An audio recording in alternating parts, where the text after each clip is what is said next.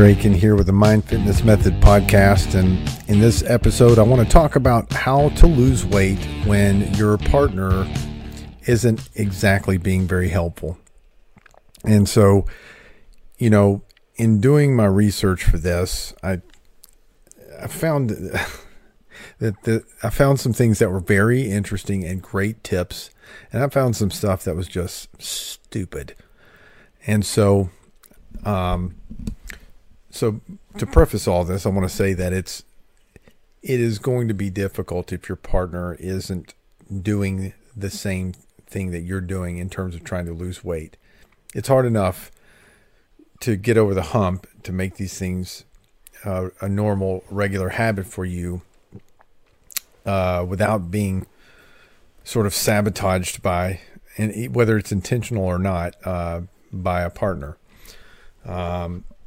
So let's get into it a little bit.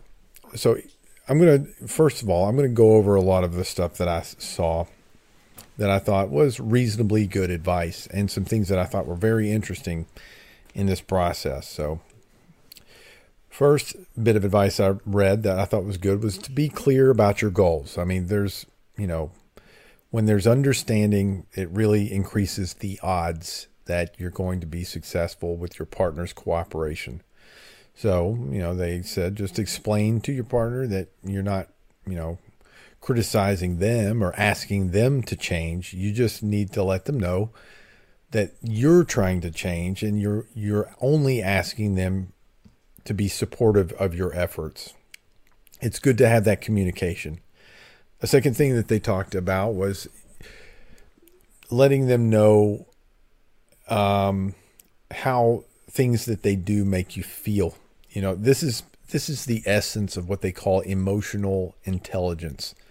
If you haven't read the book Emotional Intelligence, I think by a guy named Daniel Gorman, I believe is who wrote it, or Daniel Gorman.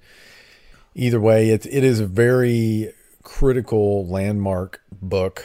His research on emotional intelligence was extremely important. What we found is that emotional intelligence is more important than IQ, intelligence in terms of your success in life. And that people with really high IQs tend to work for people with lower IQs if those people have a higher EQ. That's the emotional intelligence quotient there. So the bottom line is, one of the premises of emotional intelligence is you don't make judgments in a relationship.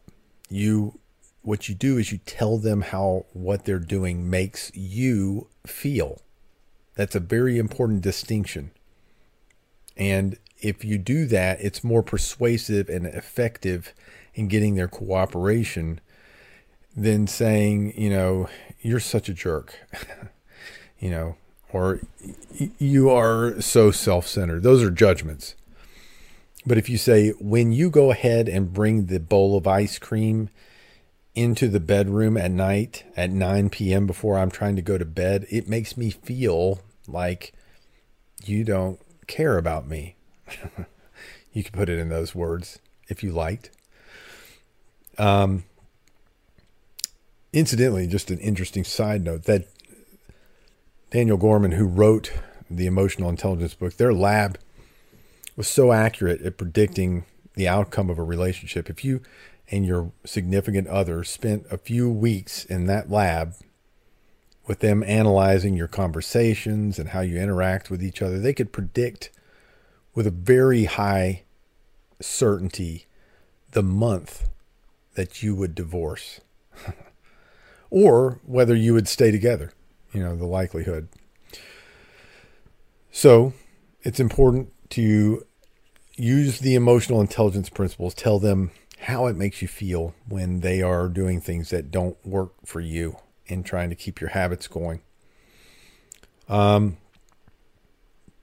good point they made was don't make your partner feel guilty for not wanting to lose weight also. This would likely result in a backfire and probably create problems for you in your relationship. The bottom line is, though, and this was one of the interesting things that I found out, is that you are likely to have a issue in your relationship just for the simple fact that you're losing weight and they aren't. I'm going to get to that in a minute. I'm going to come back to that, but one more good bit of knowledge here, that a positive thing that I read that I thought was important information. Tell your partner what's motivating you. Again, it's good for them to have an understanding where you're coming from on this. You're not doing it just to, they're going to have their own perceptions about why you're doing this. In fact, some of them may think you're doing it because you're tired of them and you're looking for that upgrade. And it's a fact. If you happen to be female, but also male, but if you're a female and you suddenly start working out, that's one of the top signs that your woman is cheating on you. Because that's what they do. They start working out when they're ready to, maybe think about stepping outside the relationship, or that they already have. Maybe they're in an emotional relationship with someone. That's one of the things they start doing. It's one of the warning signs. If they haven't been working out, they start working out. You better check that phone when they're asleep. Also, another thought was, they said to order takeout from different places. That's probably a good idea, but I've got my own thoughts on this too. You need to also probably eat in different rooms, because I'm telling you, if you've got that turkey wrap or whatever it is that you're trying to suffer through, and they've got a pizza and you're sitting on the couch, what do you think you're going to do? You're going to eat that pizza. I mean, there's no way that you're going to resist that. That maybe have to be a thing that you guys do. If they're not willing to tone it down a little bit, or at least think about restricting the portions, and just because you're trying to lose weight doesn't mean you can't eat pizza. You just can't eat the whole pizza. So you guys both agree you're going to have a smaller portion and maybe supplement with something else that's a lower calorie thing for the side. So those were helpful things. I want to get back to that bit about the negative impact on relationships when one person is losing weight and the other doesn't. Okay, so there was a study that was done at the North Carolina State University, and they found that when one partner lost 30 or more pounds, that it had a negative impact on the relationship. It caused arguments, usually about food, and a lot of nagging and resentment. There was another study that was done, it was published in the Journal of American Medicine Association, and they found that weight loss surgery led to an increased rate of divorce, 41% higher than in other marriages. Now, that's pretty profound. I think the bottom line is this is going to rattle the cage of your relationship with your significant other. There's no question about it. You should anticipate this as you go into it, and it should be expected. But I think just knowing that might help your odds of, making it work for you and your significant other, if you just know that this is a time of stress until you guys reach a new compromise on how to live together. But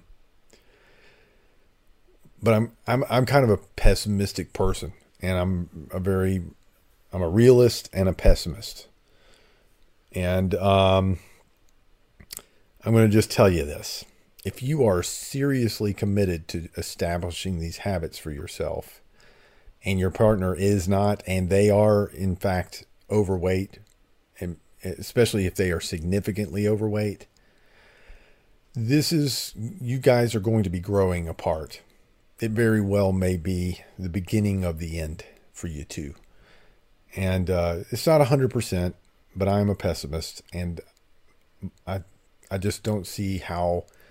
That's one area where if things are so different between you, I don't know how a relationship could really survive.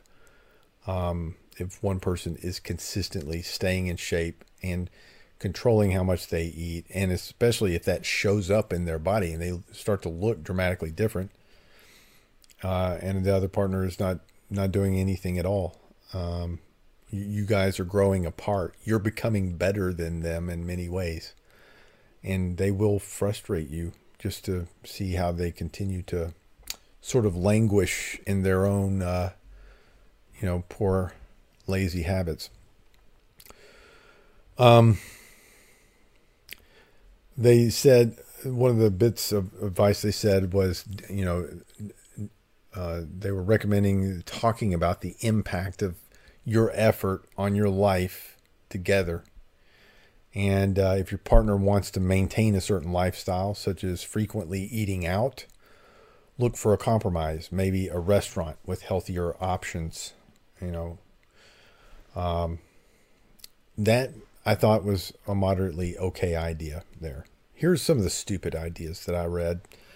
I just don't think these things would work. They were well-meaning suggestions, but they were saying things like, if your partner is used to having pizza and pasta and really high density calorie things, which I think you still can eat if you are being mindful when you eat. But if there's a lot of it, or if they've got the just really, really bad stuff all over the place, the cream cakes and the cupcakes and the, cheeseburgers, everything is just always there, it may be very difficult. But if we're just talking about pizza or spaghetti or, things that are moderately high calorie, I think you can still pull it off as long as you're mindful of your portions. You can still eat this stuff. But they were saying,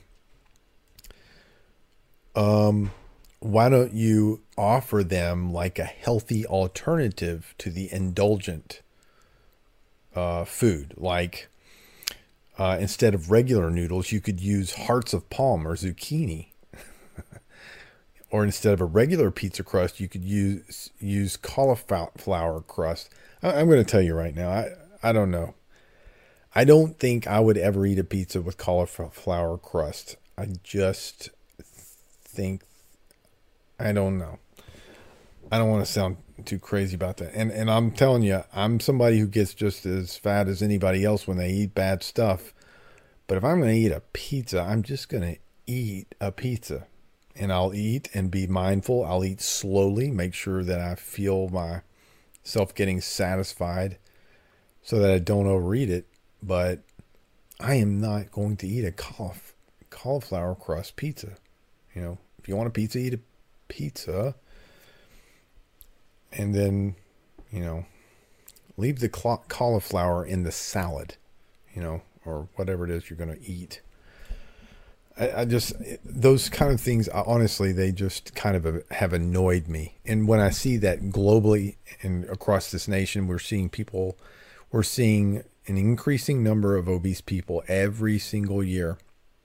And with the current trend that we're on right now, by 2050, everybody will be overweight. That will be the new norm, is being overweight. So these suggestions like this, putting cauliflower for the crust of your pizza, that is not the solution. It's not even the problem. The problem is our thinking and our habits.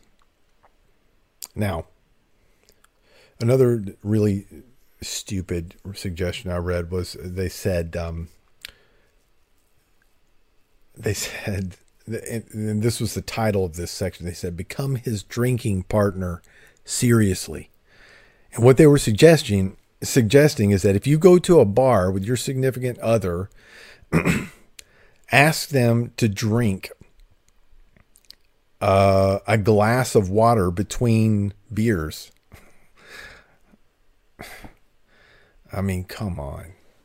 If you're going out on the town, you're going to the bars and you're going to drink. It's a night you have decided we're drinking tonight. Don't do that. Don't do that stupid stuff. Just drink. Just go drink your beers and then go home. And you're probably going to, if you eat as well after you've drank, you're probably going to eat more than you normally would. It's one night, Okay. You're not drinking every night, hopefully. So just go enjoy your drinking. Don't go and do something stupid like drinking an entire glass of water between beers. That's not going to do anything except for annoy you and screw up your good time. You know, so let me just put some essentials here. When it comes to getting the cooperation of your significant other, let's just say that they haven't been helpful, or you don't anticipate they will be helpful if you haven't started yet. Here's what I think. Number one, think about persuasion.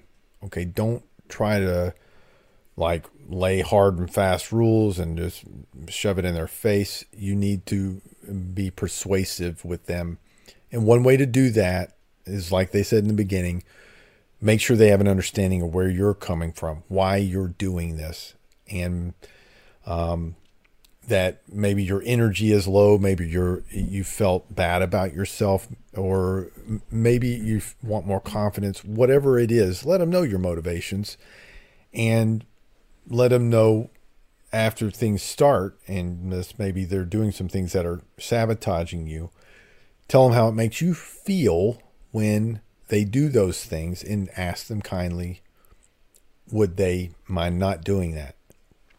Tell them you're not asking them to change. You're just asking them to work with you. That's a good ground rule that I think that they mentioned in this. And then secondly, I would suggest you may have to eat separately.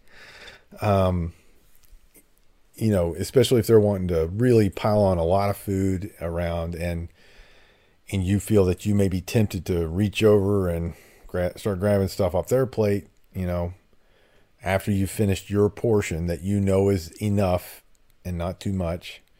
Because there is this thing, it's called the hedonic eating response. And when you eat something that is really tasty, got a lot of sugar, fat, or salt, then it triggers your brain to increase your hunger for a little bit, so that you sort of go into an eating frenzy when it's really savory. So if you're eating something that is not quite so savory as what they've got, and you smell it, it may trigger that hedonic eating response. Some people are a lot more sensitive to the sight and smell of food than others, but all of us to some extent are. The other thing you want to tell them is you don't want rewards. If they see that you've done, sometimes what they do, and I'll tell you, I really think that when they do this, there's a hidden agenda of their own in it. But they'll say, oh, look, honey, you've been working out. You've been doing so great. I'm going to reward you. Here's this Dairy Queen Oreo Blizzard, it's just a medium, but you deserve this. You've been working out. You don't want those rewards. You'll reward yourself when the time comes. And in fact, be careful about that. There's something called licensing bias. A licensing bias is it's an internal error of our thinking that we all have. And it's an example of it is you went and you worked out doing 30 minutes on a treadmill and burned your 200 calories or whatever you did in that 30 minutes. And then you go and you have a 400 calorie, milkshake to reward yourself for doing that good deed. And then later that night, you're like, oh yeah, I worked out today. I can have at least 2 pieces of this pizza on top of my regular meal. So now you've piled on an extra, 600-800 calories, but you think that you're still doing okay because you did a 30-minute workout. No, if you're thinking mathematically, you have totally wiped out whatever calories you burned on that treadmill. So that's licensing bias. We're really bad at guesstimating calorie intake if we're just guessing, if we're just doing it on the fly and not really literally recording that. So you don't want their rewards. It's hard enough to control your own licensing bias. If they have a problem, here's the last one.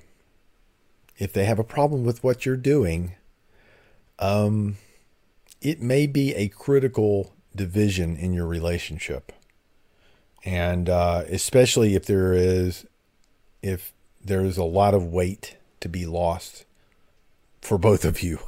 You know, if you're both significantly overweight, obese, then and you are really hellbound for leather to make the change, you got to realize that this is a big cage rattler for relationships, and you may need to make preparations for moving on. It's just reality. I'm a pessimist. I don't like to be, but you got to decide what your priorities are. You can have the good life if you do adopt these habits. And if somebody is sabotaging your efforts at that, I mean, what is that relationship worth, really? Think about it. So, I hope that you found this helpful. One suggestion, if you like the content of this program, give us a ranking, a good ranking on this, a good review. You can also check out the Evolve program. That is my mental skills training program for lasting weight loss and fitness at www.ericakin, that's ERICAKINMD.com. You can find out a lot more about the program there and see my free masterclass. Sign up for the masterclass there. So until the next time, have a good one.